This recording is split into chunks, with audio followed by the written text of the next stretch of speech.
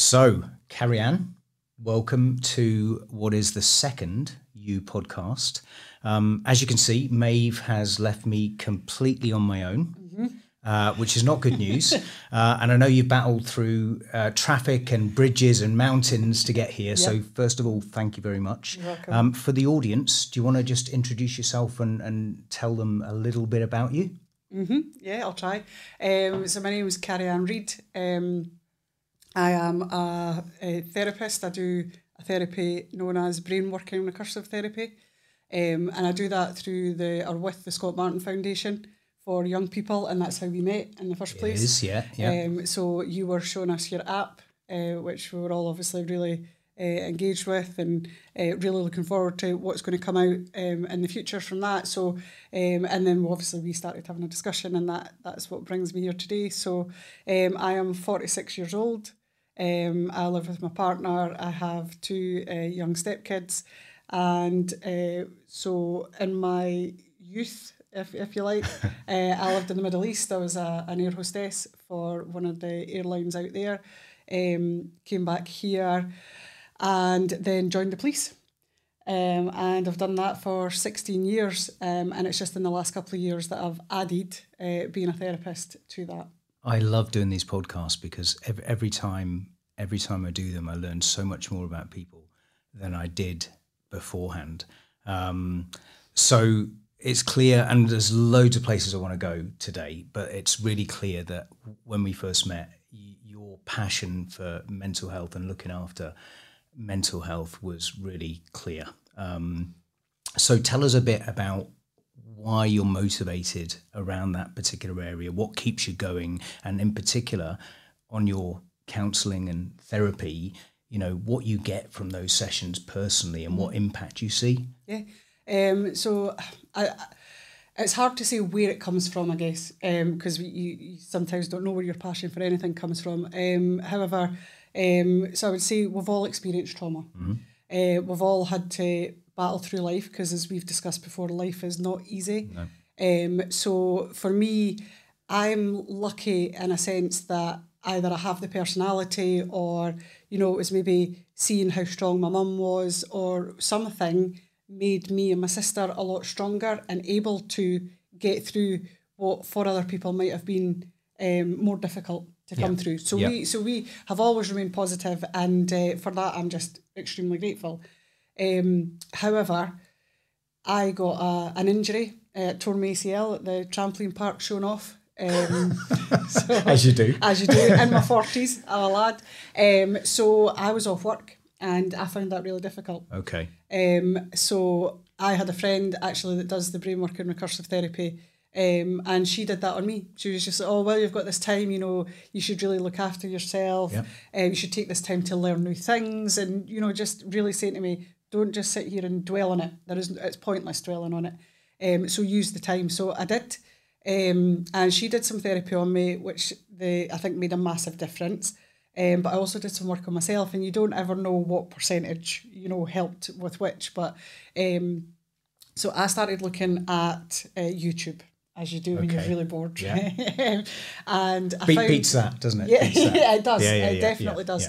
Yeah. But I was looking for things to improve myself. I wasn't, just looking at YouTube shorts or something like that. So I found someone called Aaron Abke, and he did Science of the Mind or something like that, is the groupie videos were called, and it was actually all about letting go of your ego.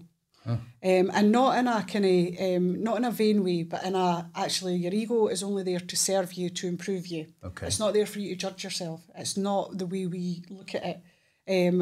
We all have an ego. It's there to help us survive. We should only be looking at it to help us improve what we reflect on ourselves as being things we can improve on, not what people tell us about ourselves. So I actually found myself becoming less and less concerned about what people thought of me, and just interested in who I was as a person. And if I was the best person that I could be, then it really didn't matter what anyone had to say about me or think about me.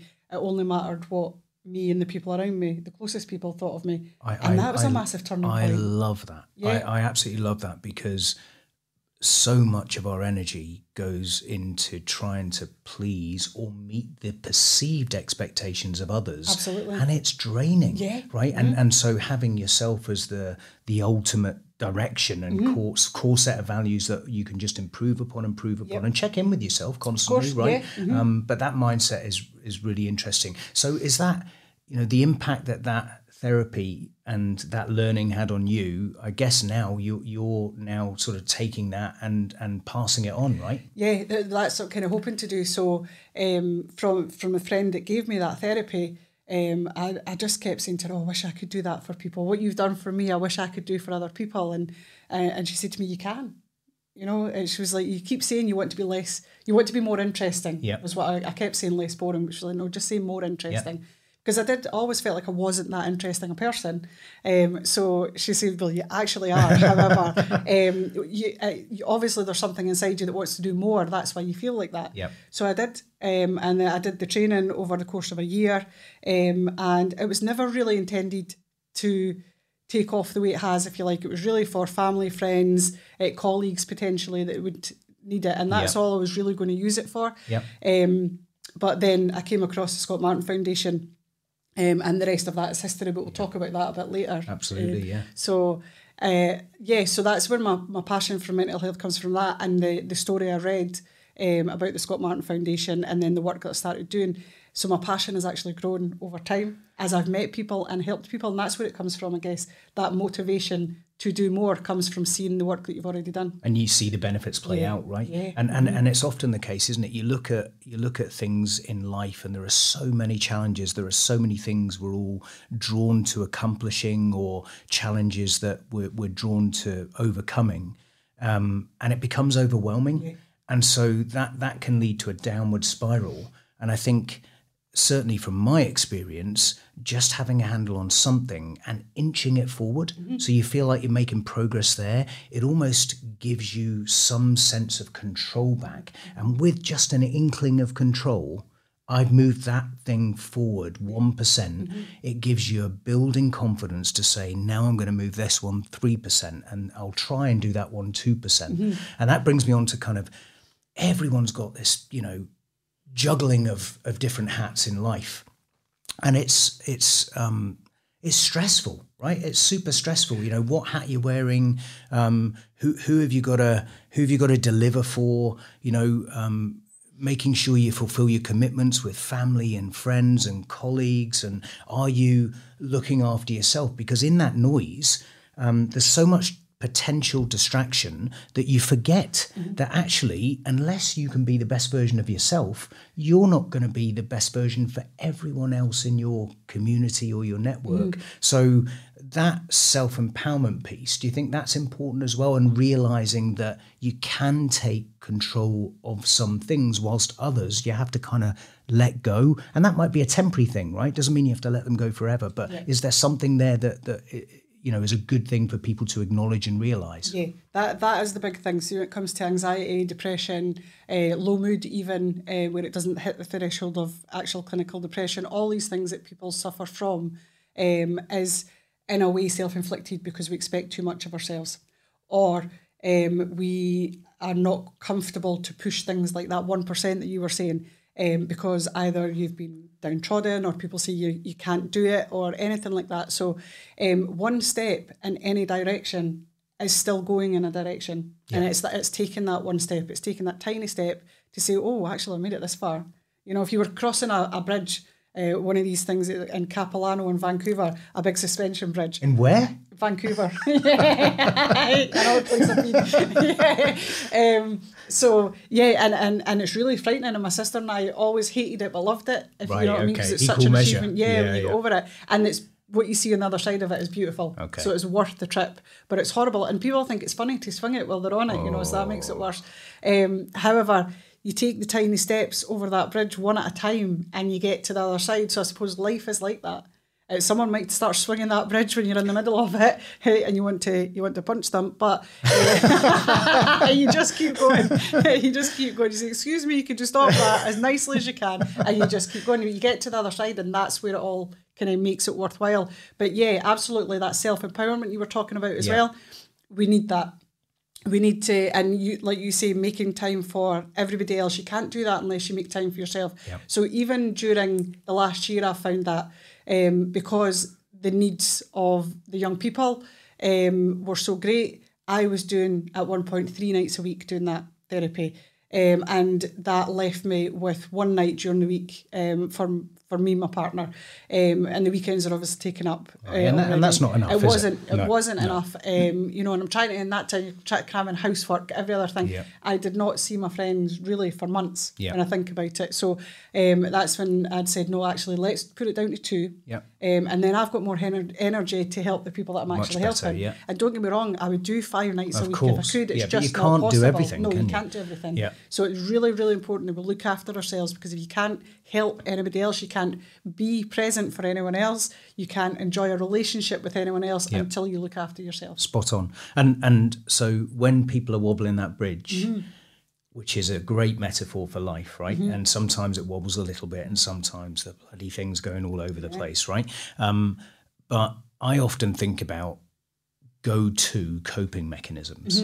And, you know, one of mine was definitely the drink, right? So that was my release mechanism, and it became an issue, right? A challenge, and not in a huge way, but it became enough an unhealthy enough for me to recognize it, and it became an unhealthy relationship versus the fun that I was having initially with it, and actually it worked as a release mechanism because it pulled me away from the stresses of everyday life, and it didn't force me in a coercive way, but it enabled me to just switch off, completely switch off. But there's a danger to that. So in terms of coping mechanisms, I know when we first met, one of the first things we talk about was festivals. And you know, of course, there's a festival culture and a drinking culture and all the rest of it that goes with festivals, right? Many stories there, I'm sure. But in terms of coping generally, is it different strokes for different folks? Is it you have to find what works for you, and actually,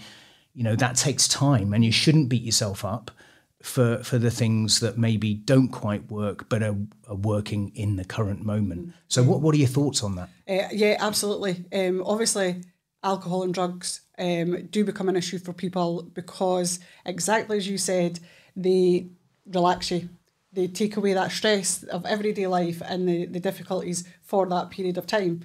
The issue obviously comes when, 1, you need it, and 2, the next day, whenever you wake up, everything's still there. You still got to deal with everything. So that's where it becomes a danger. And unfortunately, in the society that we live in, because of all the compounded trauma, you know, over the generations, we do have an issue with that, right? Yeah. And that's a totally separate issue. And thankfully, a lot of organisations are becoming more trauma informed in that respect. So we're not looking at people just as drug users, as alcoholics. We're looking to say, actually, you know what, there'll be a reason for that. Absolutely. Nobody decides that's the life that they want. So, so it's about getting these people and trying to get them actual proper help, not even in terms of rehab, because we don't have a lot of resources for that, but in terms of things like, let me help you get a house again, let me help you get a GP, let me help you get, you know, get you through court for this case, and then we'll deal with everything. It's all about that practical help. And that's the kind of 1%, 2% gains that lead to bigger gains, right? Absolutely, absolutely. So thankfully, in the UK, and we are becoming more trauma informed. All the organisations are, and so that's going to help in that respect. In terms of how we would have a release, it really is about finding what works for you. Because I could say to people, go and do guided meditations, they're brilliant. I love them. I do that every night, kind of thing, and they'd be like, oh yeah, I don't want to listen to somebody else's voice when I'm going to sleep. So very much. And also, when you try it, you have to give everything a chance. So you can't try one and wake up the next day and go, that hasn't worked, I still feel the same, right? Yep. So you've got to try it, like, say, 15 nights in a row or something. You have to commit to these things. Yep. Whether it's exercise, whether it's, you know, a hobby, you have to commit to it. And you have to look after your mental health in the way you would look after a physical injury. 100%. You know? So if you had a physical injury, you would do the physio, not just once. You know, you'd keep doing it, and you would do it, they tell you is going to work. Yep. So, and it's exactly the same with your mental health. You find the things that are going to work, or that have worked for other people, you try them out for yourself. If that doesn't work, let it take you to something else that might work. Just keep trying. You would do that if you physically had an ailment. You would keep trying until you got it better. I say this. I was going to say I say this on every podcast. I say this on the first podcast, and I'll say it again. You know, people are used to and accept dealing with their physical health, and more than that, they understand that sometimes their physical health is not good, and sometimes it's really good, and they understand it and they accept it. See with mental health. Completely different picture, and the struggle to accept that it can be good, it can be bad, and it's a journey. So not judging any one moment in time by the high or by the low, it's about the long term. So yeah, really interesting. So tell us about, obviously we met through Sam at the Scott Martin Foundation. Tell us specifically what they're doing and the impact they're having, because it's fantastic. Yeah. So the Scott Martin Foundation was set up because on the 1st of January 2021 it would have been, Scott sadly and tragically took his own life just before he turned 17.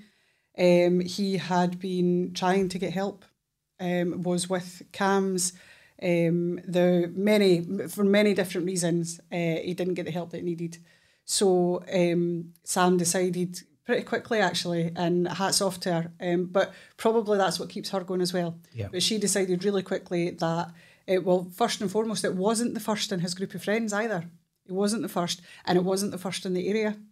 So everyone was thinking, what is going on here? That this is tragic. This can't happen again. So she set up the foundation because people had started their Just Giving page as they do, and she was thinking, what am I supposed to do with this money? So she was like, actually, let's set up a foundation. Let's get people the help that they need. So completely unselfishly, there she is in this horrendous grief, saying to herself, well, actually, I'm going to make something of this. So set up Scott Martin Foundation, and so they have myself, obviously, but they've also got a couple of counsellors. Okay. They team up with a couple of local organisations that help young people with mental health, for them, and the local places that all get set up. So the young people that come, it's adults as well actually that come, okay. But it's predominantly for young people. But the young people that come along, they get a choice of all the different things. So she's also got boxing, boxing classes just for women, and just on your own, or you can join the group. And Scott was a great boxer. Scott was a great boxer, yeah. Scott was actually a great boxer, a great footballer, really popular with the girls, and a really handsome young man. So and this funny. is the point, isn't it? Yeah, so from the is. outside looking in, society would see him as on the path to a great life, right? That's what makes it so tragic. It is, and he had a great personality, and I never met him, sadly never met him, but Sam would tell you stories and you can just feel his presence from those stories. It's lovely, yeah. So it's, he just had everything going for him in that sense. However, there was still something going on up here, and I think it scared him. It scared him that he couldn't get away from it, or it scared him that it wasn't changing and he wasn't getting the help that he needed, and it was just obviously too much. And that, for me, any suicide, especially in a young person, is one too many, because it should never be. It's unnecessary, isn't it? Sam put up something interesting recently saying people commit suicide. Yeah. And that should be a word that I think we get away from, and I totally agree with that, because committed sounds like you've done something wrong. Yep. People take their own lives because they are in extreme pain and they don't know how to get away from it, and they think it's their only option. Now, for me, that is so sad, because I believe that we can help everybody. It's just getting them that help, making sure that is there for people when they absolutely need it. Yeah. And do you think that's just, through everyday normal actions and touch points? So is it reaching out to, because collectively, we can reach out to friends and colleagues and just meaningful conversation and touching base with people. And is that a large part of it? It will be part of it. I don't know how much Scott spoke to his friends about how he was feeling, or how much young boys do talk about that. And I know that there's campaigns to tell them to talk more. I just don't know how ingrained that is in the younger society these days, but it's really important it becomes that. Yeah. So I'd seen something on a documentary before, and it was ask your friends how they are, and the general answer will be, yeah, okay, how are you? Yeah. But then ask them again. Okay. How are you? Yeah. So you go, yeah, that was the polite bit done, but how are you actually doing? Yeah. And young men, all men really need to talk more. Men definitely have an issue with it, yeah. Women, yeah. Well, the thing is, as well, I think suicide in young men between sort of 16 and 40 is going up. Part of it will be they don't talk, they try and hide that. They try and hide how they're feeling because maybe people are ashamed of it, or they don't know if anybody else feels the same. And actually, if you start talking, you'll find that probably half your group feels the same as you. Exactly. I think with, and again, just talking from my experience with men, that there's a kind of innate bravado, yes, right? And men want to be seen in a certain way. Mm-hmm. So talking about things that are difficult or that they can't address or reconcile is perceived by themselves as a weakness, and therefore they don't talk about it, which is a real challenge. You've got to talk about it because, as you say, a lot of people, we're all in this life together, right? And it's very unusual for something to happen to somebody that hasn't happened, 1,000 other times, a million other times to other people. So talking about it is, really, really helpful. So I often have this thought as well, just in communication. So you've got the technology now, and the prevalence is towards kind of mass migration to technology and communication platforms. And there's a plethora of them, right? There's, TikTok and Instagram and Facebook and Twitter, and it just goes on and on and on, right? Exactly. Mm-hmm. So yes. My question, though, is, do you think that influx of platforms and technology has actually eradicated or degraded our ability to bond in the way that humans are meant to bond? Yes, absolutely. And it's funny that we met through an app, obviously, right? But I will talk about your app, but I think that's a meaningful app, okay? I don't think TikTok's meaningful. And actually, I think it makes people less focused in general, because you expect everything to be 15 seconds long. So you go to school and you're expecting every class to be 15 seconds long and funny. And funny, yeah. Why aren't you funny? I can't make a video of this. And YouTube used to be quite educational in a way. And now it's all YouTube shorts. And we watch people doing the things that we should be doing. So we watch people play games. No, play the game yourself. It's reflecting outwards, isn't it? It's always looking outwards. Yeah. So I have a real bugbear about the digital devices. Okay, so it's great. It's fantastic to keep in touch. Like, my family all live in Vancouver and Belfast, so it's great to keep in touch through things like Facebook. Yeah. I wouldn't probably be able to stay as close to them as I do if I didn't have those things. So in using it for what it's meant for, I think it's a good thing, right?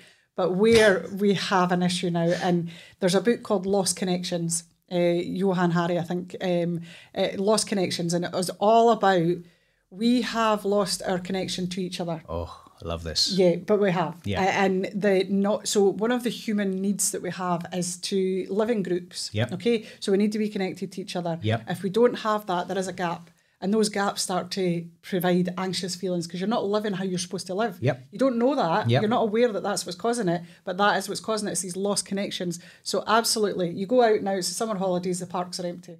Right? When we were young, they would have been full of kids playing. In fact, if you even had a park, or you'd make your own park, but you would be out from morning to night. And I don't want to sound like an old fogey. I was going to say, there's loads of young folk going to listen to this in the future and say, there they go again. Yeah, and it's not, but we had fun. Yeah, we ended up with stitches. We ended up in hospital. But that sounds like fun. It was fun. We had fun, and when you were outside, you were talking to people. That's the big thing, right?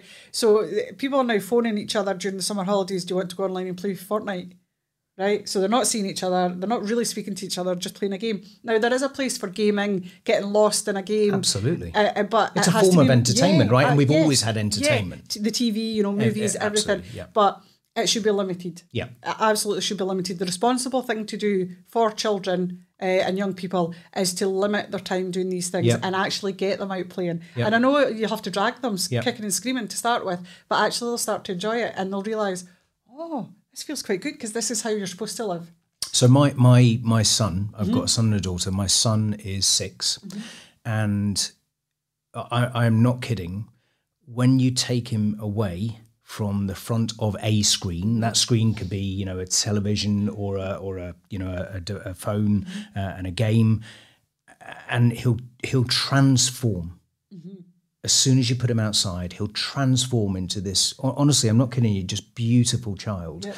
A smile on his face. He starts to radiate, you know, and you're almost looking at like a Jekyll and Hyde situation just by putting him in the environment. And I think you're bang on, right? High five on that, by the way. I think not only have we lost our ability to connect as well as we should be, or as we've always done, but we've lost connection with the environment. We've lost real depth of meaning on what it is to be human. Yep. And, you know, the irony, by the way, of the app isn't lost on me because we're using technology in that example, you know, to try and help people understand themselves.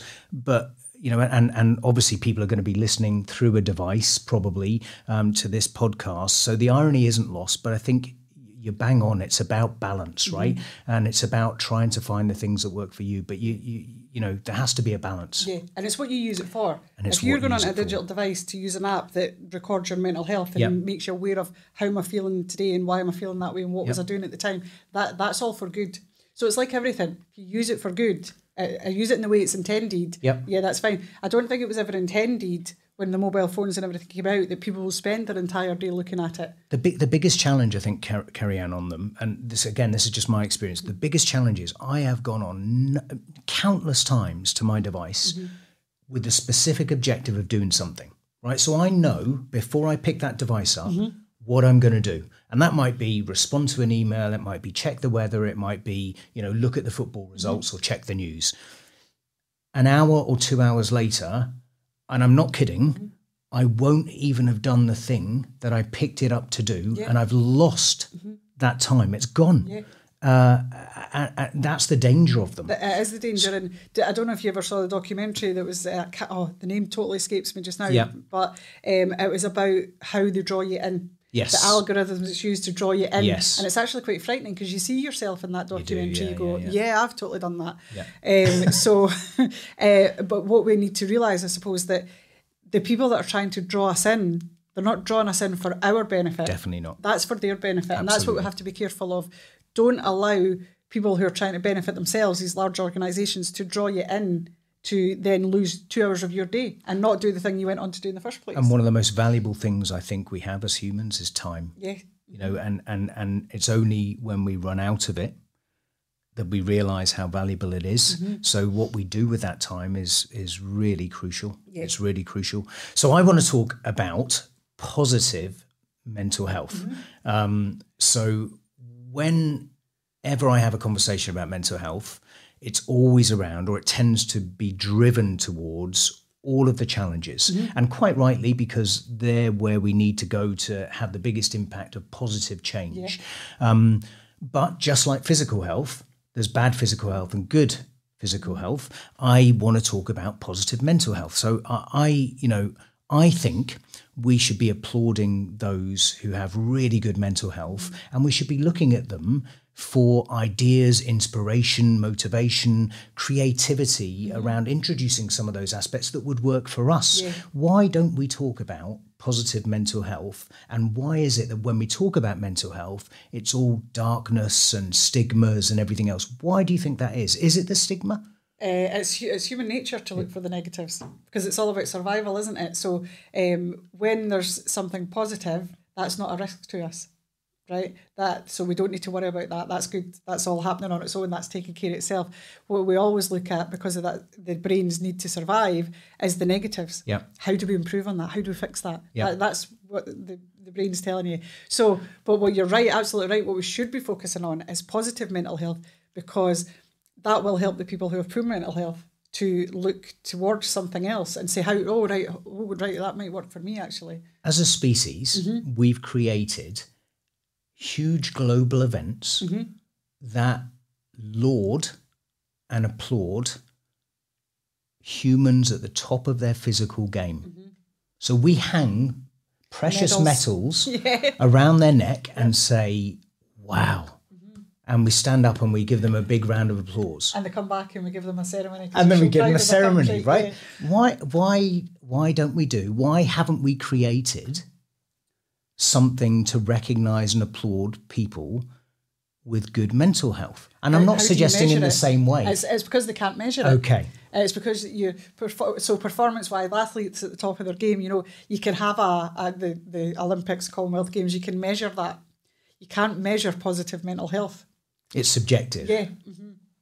So that's the challenge. I think so, yeah. Mm-hmm. So, okay, so I guess leading on to the app then. Mm-hmm. So we're still at prototype stage. Yeah. You know, we're still working through a myriad of different technical challenges and figuring out what features and functions are going to have the most positive impact. But obviously a part of the early trials we've done with the early adopters, there is a significant amount of measurement in there. Mm-hmm. But this, you know, what we've done is really only for self-reflection or introspection, and being able to allow users to use the app in the way that's most impactful for them. So what you've seen so far, and don't hold any punches, by the way, you know, if it's utter nonsense and we need to kick it in the bin, then that's fine as well. But what we've seen so far, are we on the road to introducing opportunities for users to be more self-aware, more self-conscious, make better decisions for themselves, and therefore impact their groups, their communities, their friends, their family in a more positive way? Is the direction good, or have we still got a lot to learn? Yeah, well, you used the word there that in the first day we met, I said how important that is, that awareness. So your app will bring awareness to people. So to say they put in 2 or 3 times a day how they're feeling. So first and foremost, that makes them aware of how they're feeling. It makes them have to think about it. So they don't just go through the day feeling low, not thinking about where is that coming from, what have I been doing, who was I with, how can I help myself get out of that low feeling today, why am I in a bad mood, why am I tense, why am I this? As soon as you recognise the feeling, you start to assess, where is that coming from, why have I got that, right. Oh, and what can I do about it? It's all linked, but until we have that awareness and make ourselves become aware, then you're at risk of just allowing your feelings to overcome you every day and just float through. Yeah. And so, yeah, first and foremost, that awareness I think is fantastic. I was really excited about your app that day we left your office. And apologies for not using it every day. I did start, but it's just because I don't have that issue, because I have positive mental health. I just stopped filling in, if you know what I mean. For me, that, and do you know, that's a good thing actually. If people start using your app and then they stop because they've got positive mental health, that's a good thing. However, you'll still want them to use it for all the other communities it's going to take them to. I think your direction is fantastic. I think showing people a dashboard of how their moods changed over time. They can see the improvements. They can see what they did to improve that. You're talking about taking people to, I know that's in the future, but taking people to other communities that could help them. Absolutely. Taking people to other communities that are with like-minded people, or even just a place at the end that sustains that good mental health. Yep. You know, so take them to the all the, I don't know, guided meditations, all the things that you're going to do to sustain that good mental health. Because once you've got it, you can't let it go. You have to keep doing those things, because otherwise you just dip again. And letting people understand, as you say, the awareness, the consciousness around the highs and the lows, and both are normal, by the way. But letting them understand the contextual information, as you say, what they were doing, where they were at, who they were with, on both the highs and lows, is a really important step in the direction of a long-term journey around understanding yourself. And if you can understand yourself, what makes you tick, you know, what motivates you, and actually what you dislike, that allows you to make better decisions, I think. So that's very kind feedback. It's really interesting you touched upon kind of just pausing and not filling it in because you're in a good place. And it's interesting because there tends to be 2 different types of groups. So it tends to be a group that fill it in relentlessly when they're in challenging times, and then when they're in a good time, they step away because why would I need to fill it in? I'm okay, right? Yeah, it's good. But there's another group that actually want to fill it in when good things are happening, and I think that's more of a so they can reflect back. When bad things are happening, they're not using it. And so there are these disparate groups. There are some in the middle that do both, but it's really interesting. And it also takes me back to kind of counting calories. Whenever you have a cake or a pint of beer, you go, oh, I didn't really have that one. I won't put that one in, right? So the stats look better, but that's not what it's about, right? Because that's just cheating yourself. And ultimately what we're trying to do is reflect back the most accurate set of data so that you can make the best decisions. Yeah, and that takes complete honesty. You have to be honest about yourself to yourself. If you can't be honest with yourself, how can you be honest with anybody else? Exactly. But it's all about, and I just think for me as well, in that time that I was off work, I changed my attitude to the outside world, I think, in a way as well, where I just focused on coming from a place of kindness all the time. So do you know how we're so judgmental as people? Yep. Right? And you'd walk along the street and you'd see someone else, you go, why are they wearing that? Aye. Right. Well, what has that got to do with me? Yep. First and foremost, how is that any of my business? Yep. So now I find myself looking at people and going, good for you for being so, flamboyant and just coming from a place of kindness instead. And actually that changes your complete attitude. So it's little things like that we can reflect on ourselves and say, am I a judgmental person? Am I always kind? Now, we can't always be kind, obviously. But am I always kind? Am I coming from a good place? Am I the best version of myself? Perfect. Right? And if you're not, then work on that. Yeah. Don't beat yourself up about it. Just work on it. Become that better version of yourself.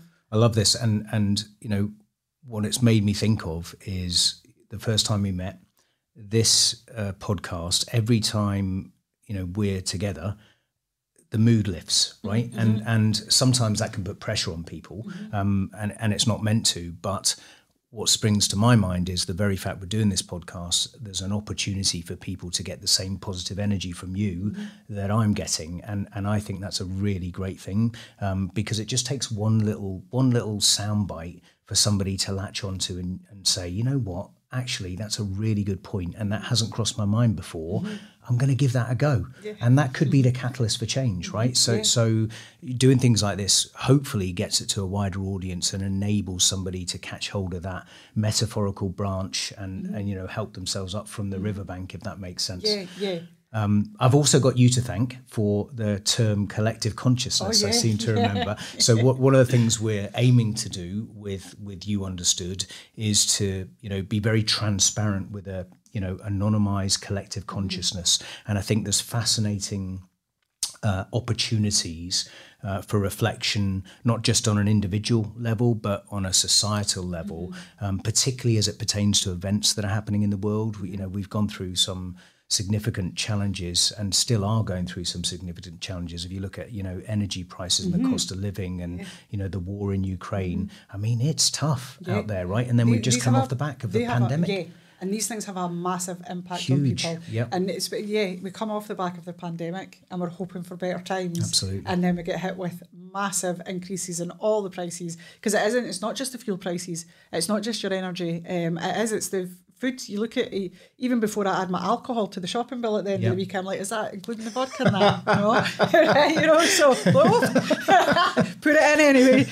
So it is, but and for a lot of people that lived sort of to the point of their means previously, that pushes them way beyond that, and that's a massive stress in people's lives. So even in our organisation, thankfully from the top down, they're saying, how can we help people to live more efficiently? So are we going to move people closer to where they live, so they're not spending money on energy? So even an organisation like the police are thinking, for the well-being of police officers, that's amazing, we need to look at that as well, and we need to think about that. And to me, that wouldn't have happened years ago, that interest in your well-being. But even for massive organisations now, that's becoming the main focus, because people are what make organisations tick or keep going. So if you don't look after the people and enable them to look after themselves, then you're going to have a workforce who's stressed, going off sick. So so even organisations now are looking to say, actually, positive mental health will help our organisation hugely. And if you distill it down, it doesn't matter how an organisation, a group, a charity, a corporation presents themselves, they're ultimately built up by a group of individuals.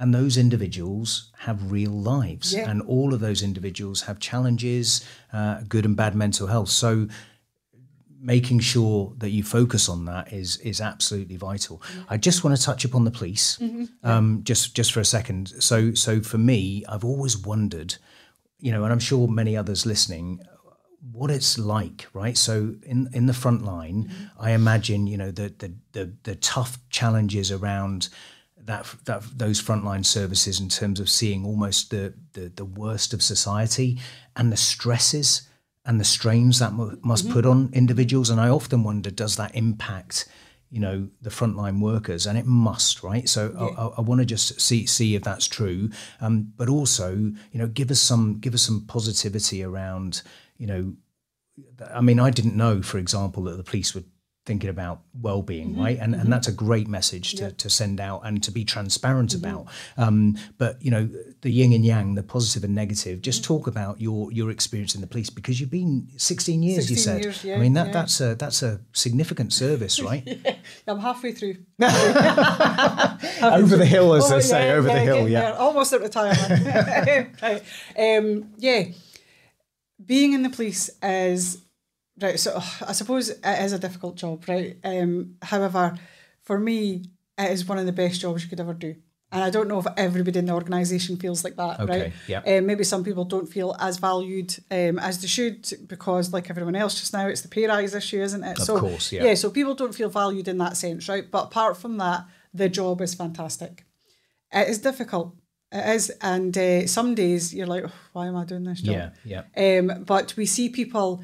Not so much the worst of people, but we see people at the worst points in their life, I guess. Okay. At the most desperate points of their life. It is not nice for anyone to get arrested, right? They don't wake up that morning thinking, I think I'll get arrested today because that's actually a really good laugh, Yeah. It's people commit crime for a reason. Generally, there'll be something in their background. So again, as a trauma-informed organisation, we're now looking more at that as well. So, because there's no point having repeat customers all the time, that you could have helped 10 arrests back. Yeah, so instead of looking at the remediation, look at the prevention, right? Let's say, do you need some help here? Would that stop you from committing crime? Yeah. And if you do, we can refer you on. So that's Fantastic. what they're doing, and I think that's amazing. That's a great I think thing. it's amazing. Yeah. As I say, that wouldn't have happened years ago. And speaking to my sister, who is a qualified social worker and she's got her master's in counselling, so very intelligent girl. She says this, this should have happened years ago with all organisations in the UK. So we're maybe a bit slow on the uptake, probably, but at least we're doing it now. That's the thing, isn't it? There's no point in lamenting the fact that it hasn't happened before, because you can't change it, right? But you're doing it now, and that can only be a huge positive. Yeah, I think so. For those, because remember, we work in communities that are steeped in poverty, and so people are desperate. Of course. So if someone came to me and said, home, but I won't mention any shops, right? So someone's just stole washing powder worth £5. Oh my God, can you imagine how desperate they must have been to do that, right? They want to wash their kids' clothes for going to school. Yeah. So to me, that's not a crime. Well, it is a crime. Yeah, technically it's a crime, but it's not. It's people are desperate. But also, yes, I see the worst of people, because we also deal with major crime, so it's the desperate people and the people who are just evil. And those two are very different, right? And that's the distinction between the two. Apart, and for me, I've been really lucky in my career. I've done a lot of specialist roles, so dealing with the highest levels of criminality. So actually feeling like you do make a difference, actually feeling like you do get justice for families. That is... that is so rewarding. That it would be nice not to have to do that in the first place, but when you have to, it's nice to actually be part of that and to say, well, you know what, today we got justice for that family. So it is a stressful job at times, but believe it or not, a lot of police officers actually thrive on what you would think would be pressure. But when we get a major incident or something like that, actually you just kick into action. Really? The adrenaline goes, it's amazing. And you just think, right, I'm going to deal with this. I'm going to make a difference here. Without me here, this thing wouldn't, this would be a shambles. Nobody would know what they're doing. So you take control. and you deal with what's in front of you. And it's a really, really satisfying job. So there's two things. The change in direction, is that being measured in terms of that positive going on the front foot? Are we starting to see, because you talk about what's the point of doing it unless you're aware, right? Is this having an impact? So I'm guessing he's starting to look at that, without going into too much detail, but is this having a positive impact? And to state the obvious, but I'm going to say it anyway, thank you very much, for doing what you do, because I don't think frontline workers generally, whether it's police or doctors and nurses, paramedics, et cetera. But what I loved, and that's probably a wrong term to use, but what I absolutely loved about the pandemic is that it reset society's values on who and which roles are important and vital. And all of a sudden, those, millionaires and billionaires needed their logistics drivers, right? And needed people to look after their mothers who were ill. So I just wish, talk about teachers and, all of those roles that are vital. I wish society could, truly, without using the soundbite, because I'm not sure I agree with it, but truly level up society in a value-based way, because it's just wrong, right? And I don't know how long I would agree with you that it kind of reset it, and it showed the priorities of actually, knocking the studio apart here. It showed the priorities of who, when it comes down to it, actually who's really important here. Exactly. It isn't the billionaires, that are trying to do various things. It is the people who keep the world going. It is your it's workers. the engine, isn't it? It is, that drives it. So, but the issue is, I think, unfortunately for the police, the pandemic, like everybody else, yes, thank you, frontline workers. However, public confidence in the police, there's been a few incidents that's brought that down, unfortunately, more down south than up here. And that is really unfortunate because, as you know, no police officer would want to be associated with any of that. Absolutely. And that is the one apple that spoils the whole barrel, and that is typical. But it also shouldn't spoil the whole barrel, right? It's got to be. It reduces course, public confidence, and therefore any messages that we're trying to get out then become a bit muted, if you like. So it would be great, yes, to increase public trust. It would be great to do all the things that we're doing. I think in Police Scotland, we're quite lucky because we're not seen in the same way as they are down south. It's an entirely different society that we police, thankfully, and trust in the Police Scotland is probably higher than it is elsewhere in the UK. So we're lucky in that respect because we police by consent. So we need the public to be on board. We need them to feel like, actually, we are here for you. So in that sense, it's always going to be a challenge. As I say, people will come along who will diminish that with things that they do. But then hopefully as people meet, because people will say to me, oh yeah, like you're all right for a police officer, So yeah, and unfortunately maybe they've met people who aren't all right, but also people try and remain professional when they're doing the job, so they're not showing you their personality, so it's difficult. You can't say I hate all police officers or but I'd just like to hope that people will continue to go to the police if they need them. That's all I hope, and that will always be there for them. So last thing, mental health and society then. Is which trajectory are we on based on what you've seen? Are we leveling? Are we on a downwards trajectory? Are we on an upwards trajectory because we're talking about it more? So society, is it turning a corner as it regards to mental health, or do you think actually, we're in trouble? Just in my opinion, so the pandemic obviously has a massive impact on people's mental health. So for that reason, there's the dip. However, we are talking about it more. Unfortunately, the Scott Martin Foundation is tiny. But hopefully other organisations will come out that'll try and do the same thing. So for the recognising that people need help, that's the big thing. So for that reason, we're on an upward trajectory of getting that help for people, recognising it. And because remember as well, if we don't help young people now, how are they going to survive in the future? Giving them the tools. Not to quote Whitney Houston, but the children are the future.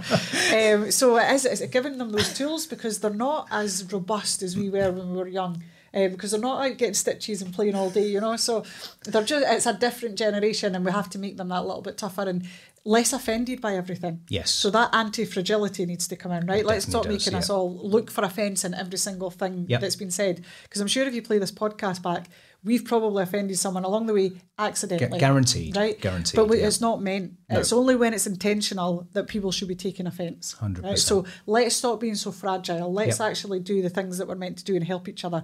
Build each other up. Stop trying to tear each other down. And just recognise if someone needs you and be there for them, and let's get more organisations and more apps and more good things to help with people's mental health. There is a wealth of books out there. They're not self-help books. They're just books that will really lift you. The Power of Now. Yep. What an amazing book that is. I think that changed me in a way as well.